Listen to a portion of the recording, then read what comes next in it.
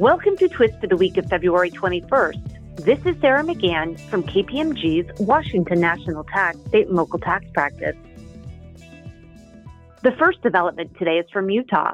Senate Bill 59, which was signed into law on February 11th, reduces the corporate income tax rate from 4.95% to 4.85%, effective for tax years beginning on or after January 1, 2022.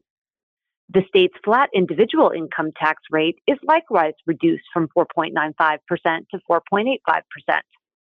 The Alabama Department of Revenue has issued a notice requiring rental facilitators to remit rental tax for leases to Alabama customers or comply with certain notice and reporting requirements.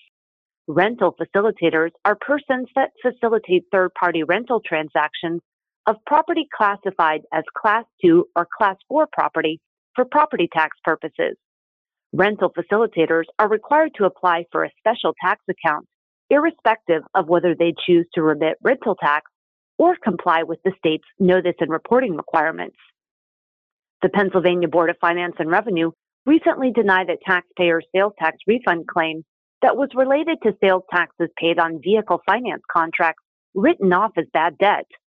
Under Pennsylvania law, a vendor or lender is entitled to a refund of sales taxes that were previously reported and paid to the Department of Revenue if certain conditions are met.